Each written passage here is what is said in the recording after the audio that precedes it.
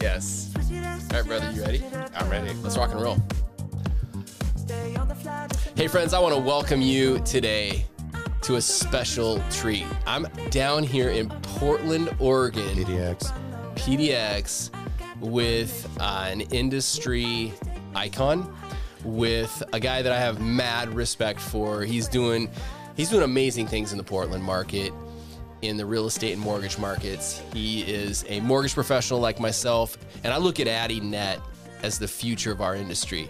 And I'm just so impressed with your approach to helping educate first-time home buyers as they prepare to make the largest financial decision of their life. So thank you for letting me crash your studio today. I always love it when you come down. Thanks for that awesome intro. I think it might be a little overvalued, but I appreciate that a lot. And for me, we're both mortgage originators, advisors. We help people get into homes on the finance side.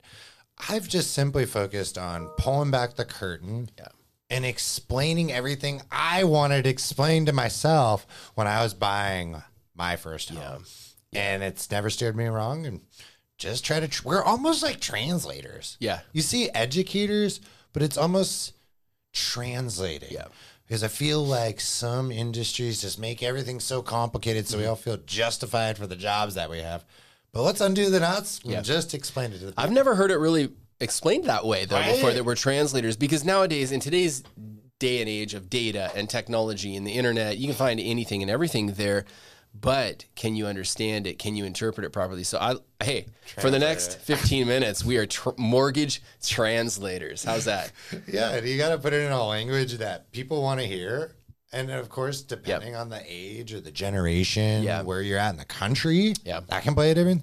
You got to be able to explain it to a point that they can relate to it. Well, and today, in 2022, so we are in January of 2022, talk about confusing times. We're coming out of, fingers crossed, prayerfully, hopefully, prayerfully, coming out of a pandemic. And the economy is going to have to, which has already started to make a switch back to paying back some of that debt that we borrowed against, that taxpayers like you and I and all of our friends and family members and clients helped contribute to, which was the subsidies that helped keep the economy rolling during the COVID pandemic. And so what we're going to start seeing is a lot of inflation, news around inflation. We're going to start seeing, if you haven't already started seeing, increased interest rates, the cost for supplies, whether it be you purchasing your first home and it happens to be new construction, you're going to think that the sticker price on that might be a little higher than normal. And so really what I wanted to do today, this information is for a series that I have. I teach a homebuyer class. I've been teaching homebuyer classes since 2010. So about 12 years now. Yeah. And most people don't realize, before I got in the mortgage industry, I was a college coach, baseball coach, and professor. So I've got teacher, professor DNA in me. And like you, I brought it to the mortgage industry. And so a big passion of mine is teaching homebuyer education. So I have a series called The Wealthy Homeowner, and these are homebuyer classes I teach. So I don't just teach you how to become a homeowner. In fact, I've told you this before on your podcast, that most homeowners in 2022 are broke. They're cash poor and they're equity rich. All right. So what I want to do is I want to kind of like switch your perspective on becoming a homeowner and ask questions like, why do you want to become a homeowner? What is your end goal? What is your short-term and your long-term financial goals? And then let's tailor your mortgage or the purchase decision to meet your financial goals versus just buying a home because we just got married and we got a dog now and it's the next thing to do before we have a kid. Right. Or my friends just did and they got a great rate and a great price and home values are going up, so we just need to buy right now. Yeah. I want you to put more thought into that. And I love the approach that you take with your podcast. How many episodes have you done, by the way? It's 90 something now. We're getting close to 100. Yeah. 4 seasons, almost 100. Yeah, I knew this was like 4th or 5th season. So this is incredible, the content that you bring on a weekly basis to your clients and your real estate professionals that you work with. But what I wanted to do today is bring a treat to my clients. I'm going to turn the tables on you and have you as a guest in your own studio. But let's just have a conversation around buying a home in 2022. Like, where are you starting? How much emphasis are you putting on budgeting and preparing for game day versus just showing up to game day? Hey, I'm ready to buy a house. Right. I would say first, and it's January, top of the year. So I'm always going to speak from personal experience and what I'm focusing on. So everyone, January is my like get the game plan going, get the financial oil change. Yep. So I go through all my accounts, do a refresh. What subscriptions do I need to get rid of? Like, where am I just letting money go? Yeah. What are my savings goals for this year? And set some realistic numbers. And don't get lazy about it. Yeah. A lot of people in our industry is like, I want to double my business. Great. How are you going to do it? Anyone can say that. Yep. I want to be twice as good this year. Yeah. And they want to go back to recess. Yeah. Dude, no. Let's put how did you get to that number? So I think January is a great time to just get comfortable with the money. Taxes are coming up. So I like to be ahead of schedule on that. Get everything organized, right? But in 2022, first and foremost, you're probably coming off for the majority of a great last couple years income wise. You've been stimulated maybe. You've got some extra savings. You've done really well on accounts in regards to the stock market, maybe cryptocurrency. Maybe you flipped an NFT. You're sitting pretty heavy. Things might be looking good for you, right? Yeah. For the most part, a lot of people are doing good. Yeah. The media controls a lot of the way we think. And then gossip is another thing. Oh, interest rates are going way out of control. And someone who hasn't been educated about the fact that interest rates today are exactly where they were when the pandemic first started. Yep. We just kind of leapfrogged Yeah. a little bit. It's the same. Nothing's changed. Yeah. But guess what? That media, someone who's worked their butt off all day, came home and just saw a notification on Apple News. Yeah. Interest rates out of control. Worst time to buy a home. Yeah. They might just put the phone down Yep. and be like, meh, I'm going to put on my Oculus goggles and play in the metaverse. Yeah. Yeah.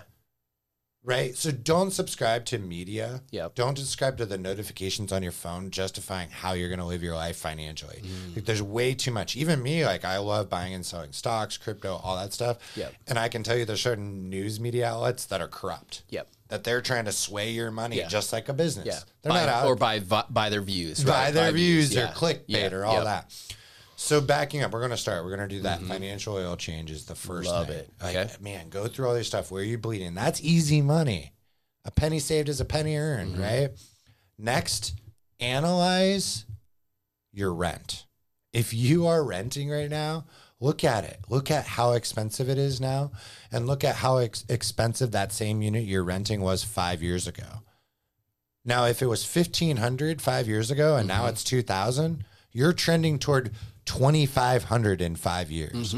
You are literally not going to win the rental game. Yeah. And that's where my wife and I got stuck because, you know, we bought quite a bit ago, and I was telling you this on another app. Our apartment went from 6 to 7 to 9 to 1,000 per month. And I can't do it anymore. My wife was even like, we got to buy. Let's go and get into a home. Yeah. And we made that jump. Yep. But I think the rental thing is, guys, the rent, it's not getting any better, especially if you're on the West Coast right now. Seattle, Portland, Bay Area, Yeah. Southern California, like that rental market's only going to continue to go up. Yeah. You got to think about where's rent going to be in 5 to 10 years, not, Yep. oh, I can rent for this, which is almost the same and not worth it in Yeah. the long run. Well, also too, and I love that you hit on that point. One, I absolutely love the financial oil change, the eval. I mean, that's a really easy way of looking at or saying the word.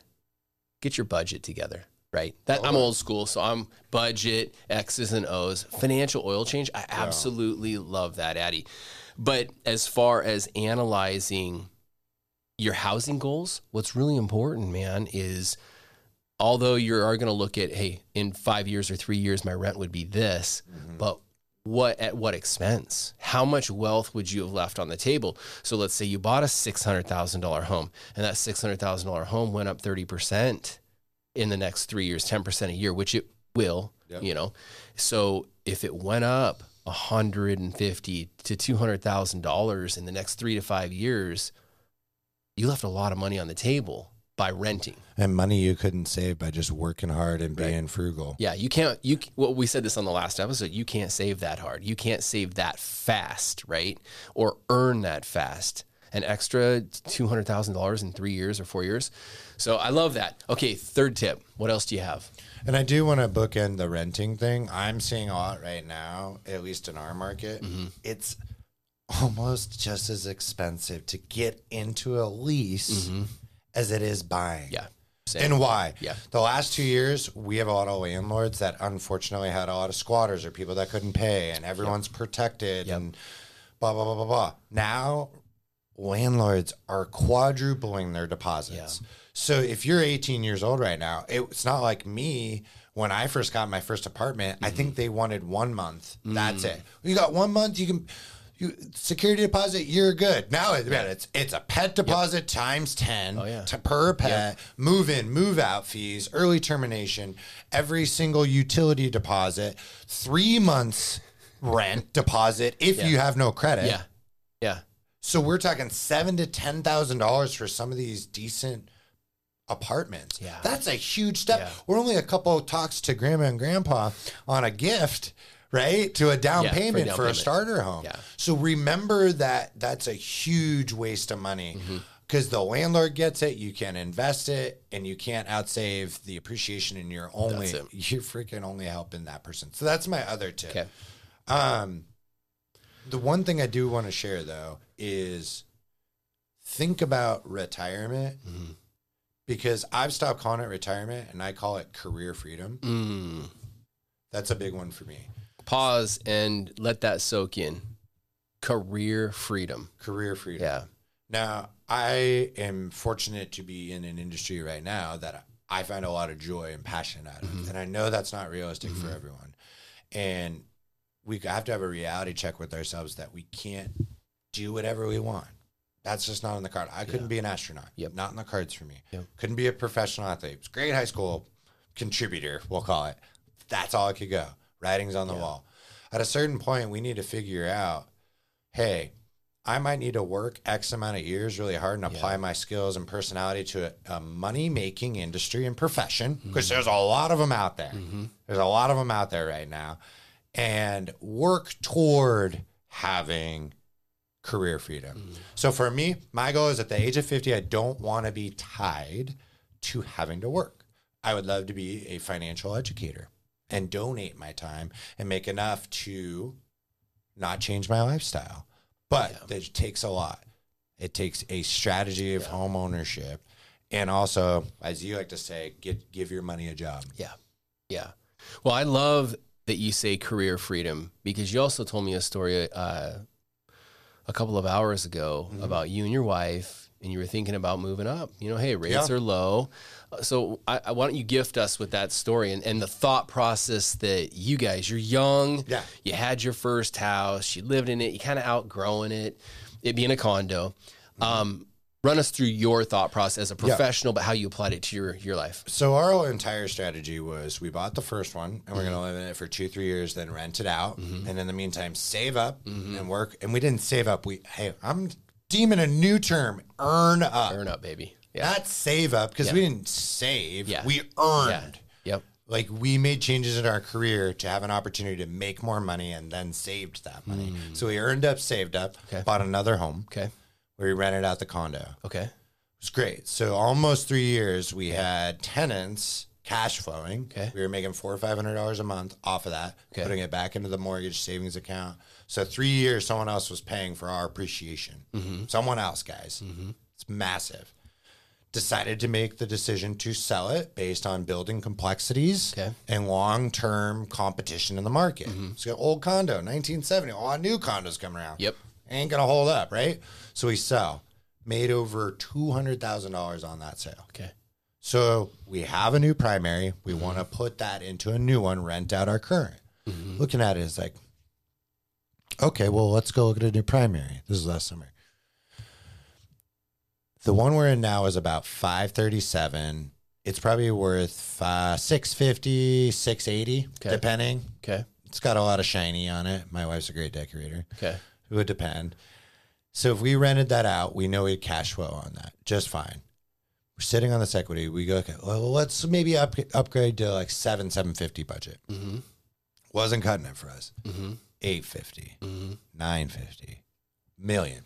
Yeah. You'd think certainly, this is Portland market. Certainly I could find something for $1 million that I like, no.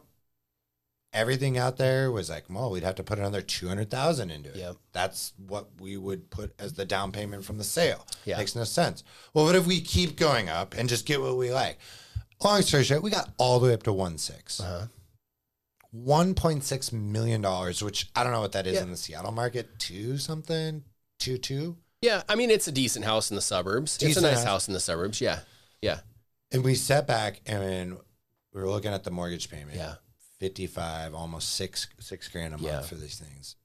And it's like, you know what? Our entire goal at the beginning was to have career freedom. Career freedom. Not to live in a mega mansion. Yep. I don't have any kids. Yep. You know, we don't have our parents living with us. Yep. Those would be justifiable big square footage. Yeah. It's 2 people and a 7-pound dog. Yeah. Though my dog does take up a lot of room on our sectional, he don't need an extra 1,500 square feet, dude. Yeah. He does not need that much room. So we scaled it back. And now we're pivoting to doing a secondary home in a different market to diversify. Yep. And turn it into a short-term rental when we're not there. Yeah. So we can gain appreciation, recapitalize on income flowing, and have diversity. Yeah, this is why I wanted to have you on your show. This is why I wanted to have me on your show interviewing you. Because, you know, a lot of my clients up in the Seattle market, my first-time homebuyer clients, need to hear this story, the thought process, and how you went through, where do I need to be to find that home that we really like? Okay, in your particular case, it needed to be up in the 1.6 price range. Yeah. And then when you looked at the monthly payment, the down payment required, you're like, yeah, we can swing it. Yeah, we qualify. Yeah, we have the money. But going back to your goals, you had set short-term and long-term financial goals. That didn't tie into your career freedom goal. And I love that you stuck to your guns on that. But my message to my clients listening to this is it's so important that you sit down up front and you budget and you know exactly what's coming in, what's going out every single month. And then part of that budget is figuring out how much money you're going to need to retire one day. Yeah. Because people aren't teaching that in high school or college, and banks aren't going to tell you this when you go to apply for your first home loan. Hey, does this mortgage, does this real estate decision tie into a financial plan? And most of the time it doesn't, because they just want to sell you a mortgage or sell you a home.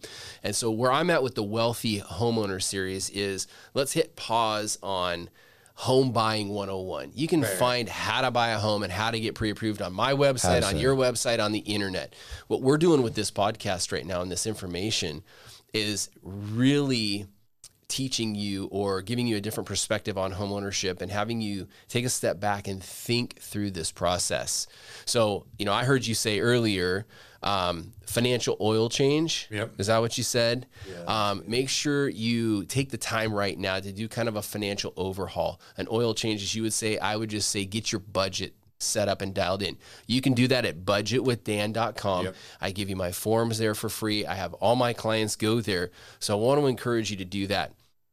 The other thing I want to encourage you to do, like you said, is analyze the rent versus ownership decision. Yeah. Give it a 1-year overview, a 2-year, a 3-year. I can give you a rent versus own analysis that will show you that, the pros and the cons of renting versus owning.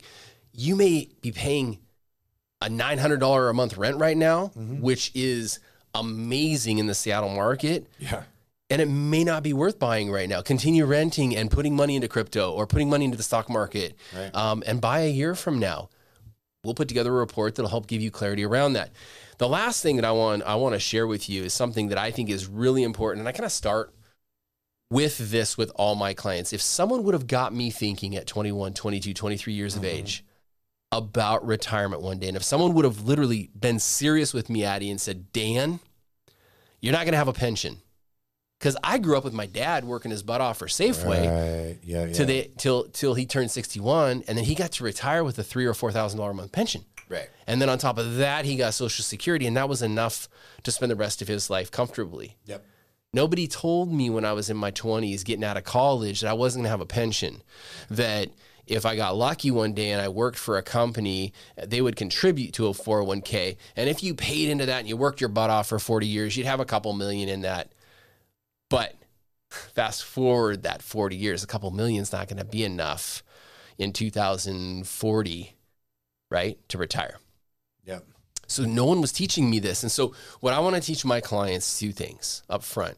Make sure you're crystal clear on beginning with the end in mind. Beginning with the end in mind. Stephen R. Covey talks about that in his books. Reverse engineer it. So 2 things that I would like to close with today. Number 1, retirement is not an age, it's a number. Mm-hmm. I wish someone would have taught me that earlier. Mm-hmm. Retirement is not an age, it's a number. The other thing is, how do you retire early? How do you know what that number even means?